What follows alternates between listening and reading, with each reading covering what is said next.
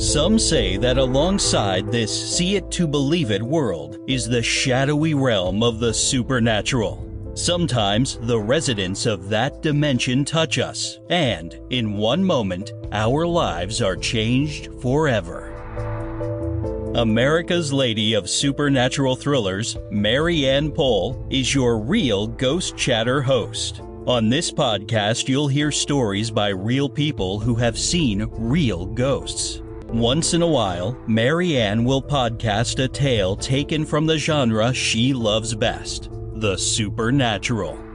Welcome to today's Real Ghost Chatter episode.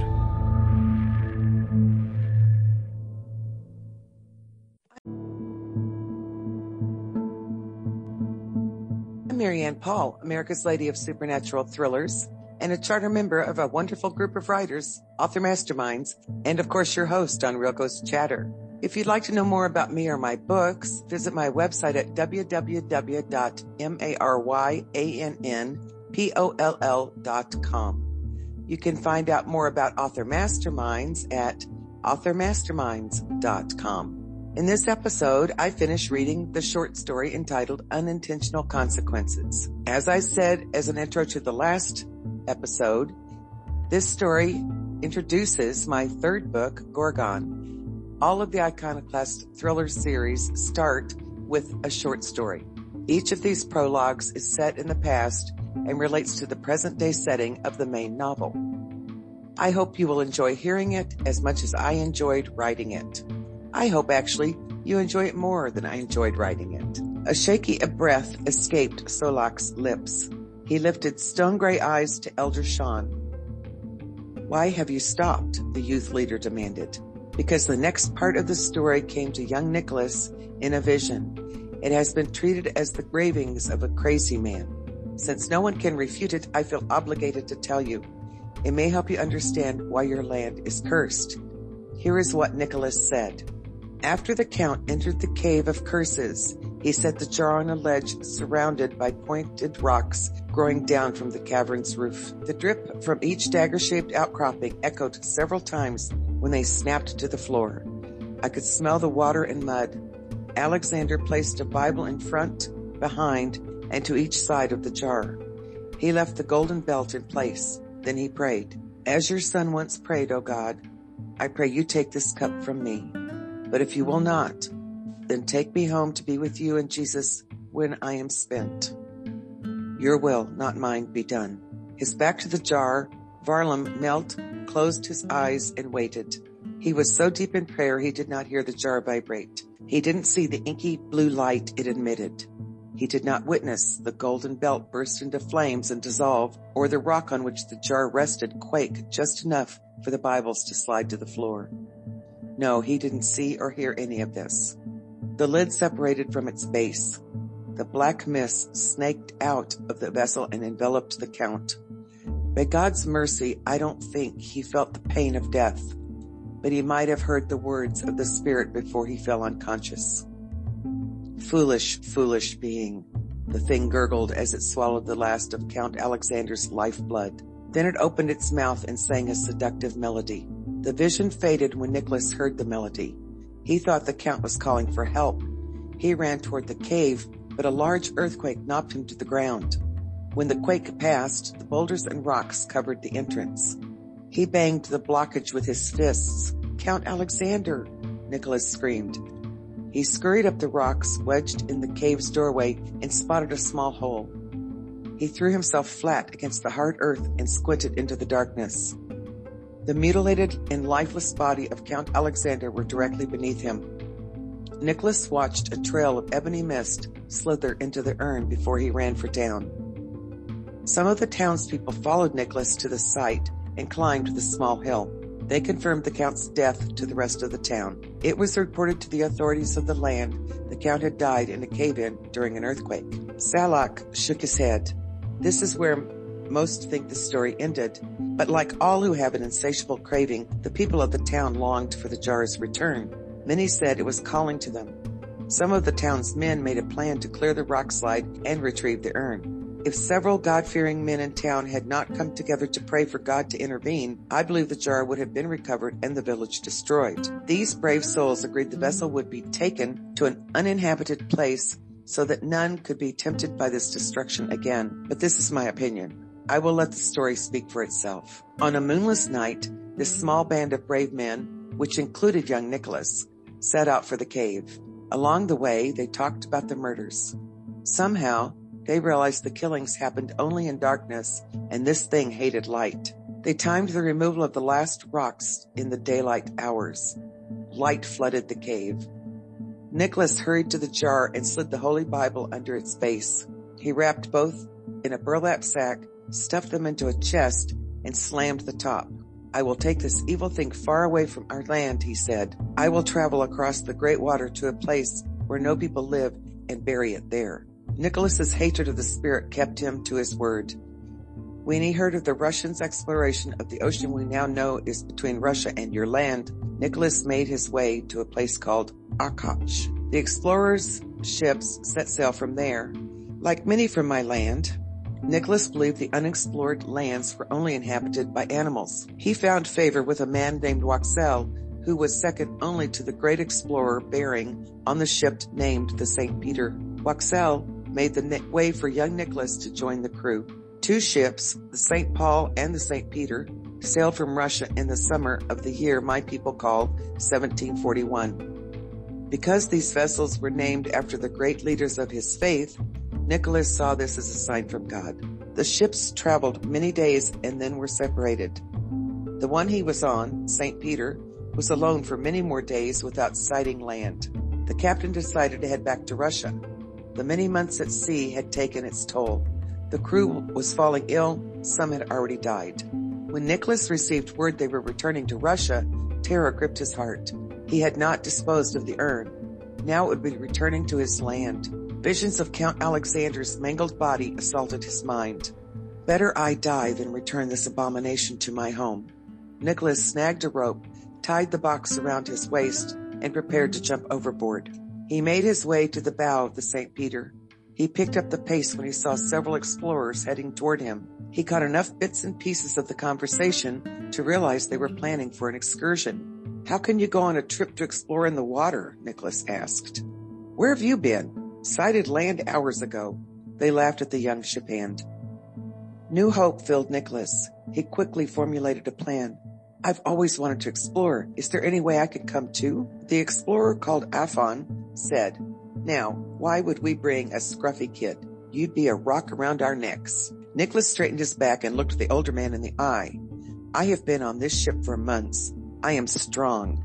I can help carry your bags and instruments. You will have more strength to explore if I do this. Afon grinned.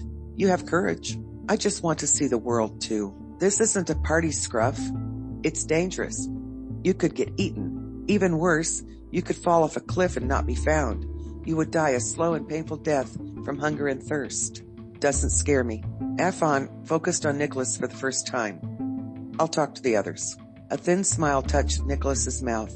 He stood straight as an arrow while the explorers talked among themselves. Well, it wasn't easy, but they agreed. If you didn't remind me so much of myself at your age, I wouldn't have argued for you. Don't let me down, Afon said. God willing, I won't.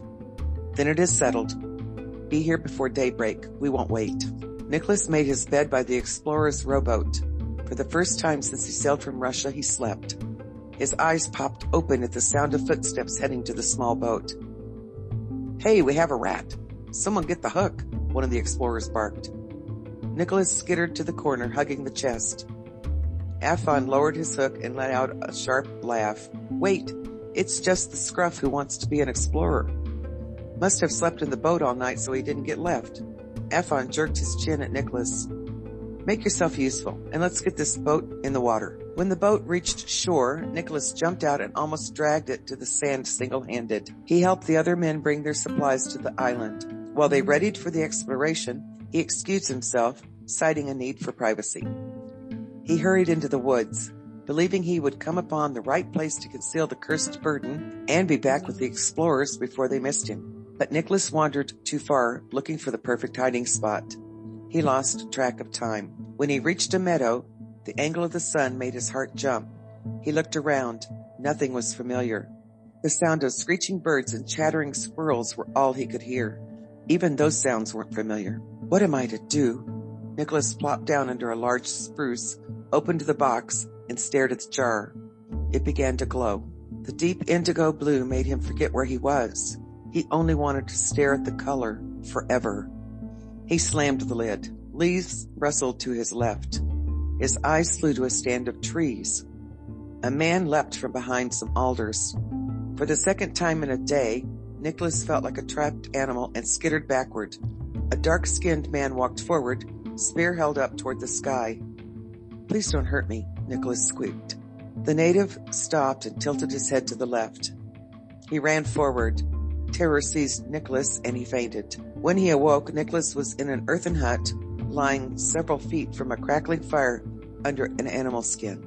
Several strange men sat at the door. Nicholas sprang to his feet. His eyes darted around the room until they came to rest on the wooden box, still beside him. He crumpled to the floor. You see, Nicholas had fainted from illness more than fear.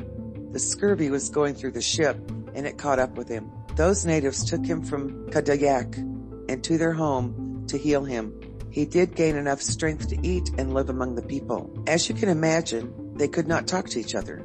He speaking Russian. He began drawing pictures. They responded to him, eyes sparkling with humor at his attempts to talk very loud while drawing. Somehow, though, they taught him some of their words. They became his friends. None asked Nicholas about the box. They accepted it as his prize because they were an honest people. Nicholas insisted on participating in the next hunt. His new friends shook their heads at his stubbornness. You see, he breathed hard when he walked through the forest by the village. They knew he was not strong enough to hunt and told him no. He begged them until they agreed. On the way to the hunting grounds, his friends told Nicholas of their legends. Nicholas was at peace, listening to their tales while walking through the deep forests and beside the big water. He almost forgot the box. He was happy for the first time in years. But then his friends told him the legend of a cursed place. When they passed a dark, treed gully, he was told, "Do not go in there." Why? "It is cursed. It belongs to the evil ones. Do not go in there or you will become one of them." "I will not go in," he answered. His heart leapt. This is the place, he thought. It is already cursed. No one will come near, and this thing will not harm anyone else. Nicholas sneaked back to the cavern. He kept his word and did not go in. At the head of the ravine, he found what he had been searching for. A mammoth tree stood partially hidden by saplings and brush.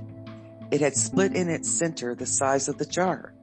He yanked the box open, shoved the jar through the hollow, and stuffed dead leaves and sticks into the opening. "In the name of Jesus, may this tree become a prison for the evil spirit in this jar. Thank you, God, for bringing me here. Thank you." Nicholas made the sign of the cross, turned, and ran from the tree. The creak of wood brought him to a stop. He looked back.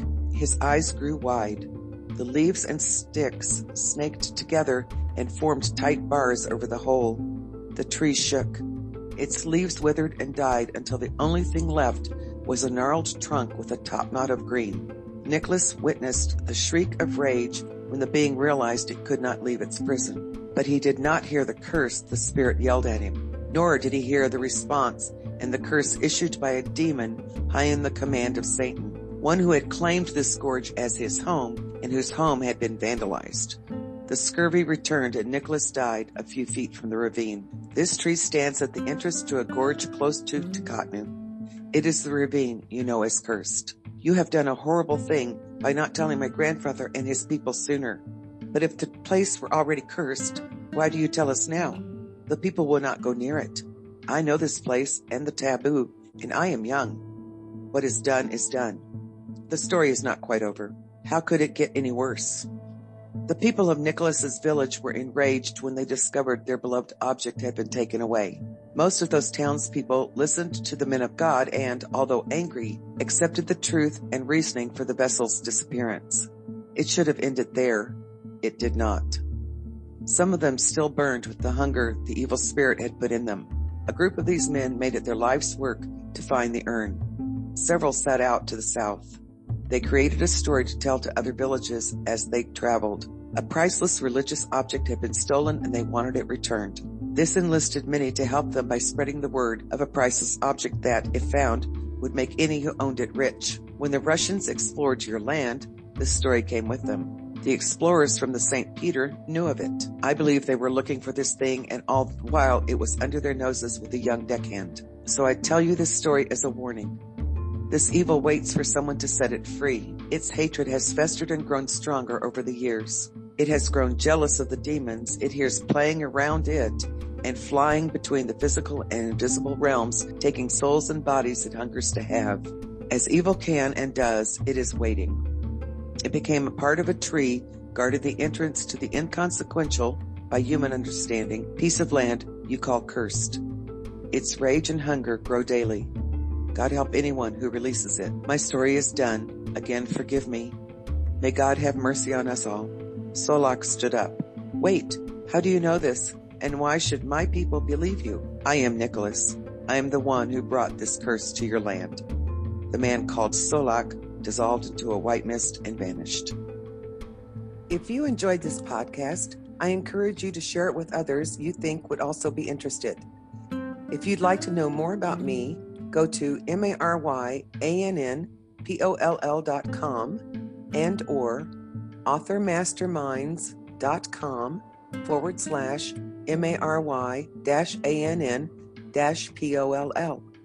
Until next time, may the wind always be at your back, the sun on your face, and the good Lord walk beside you.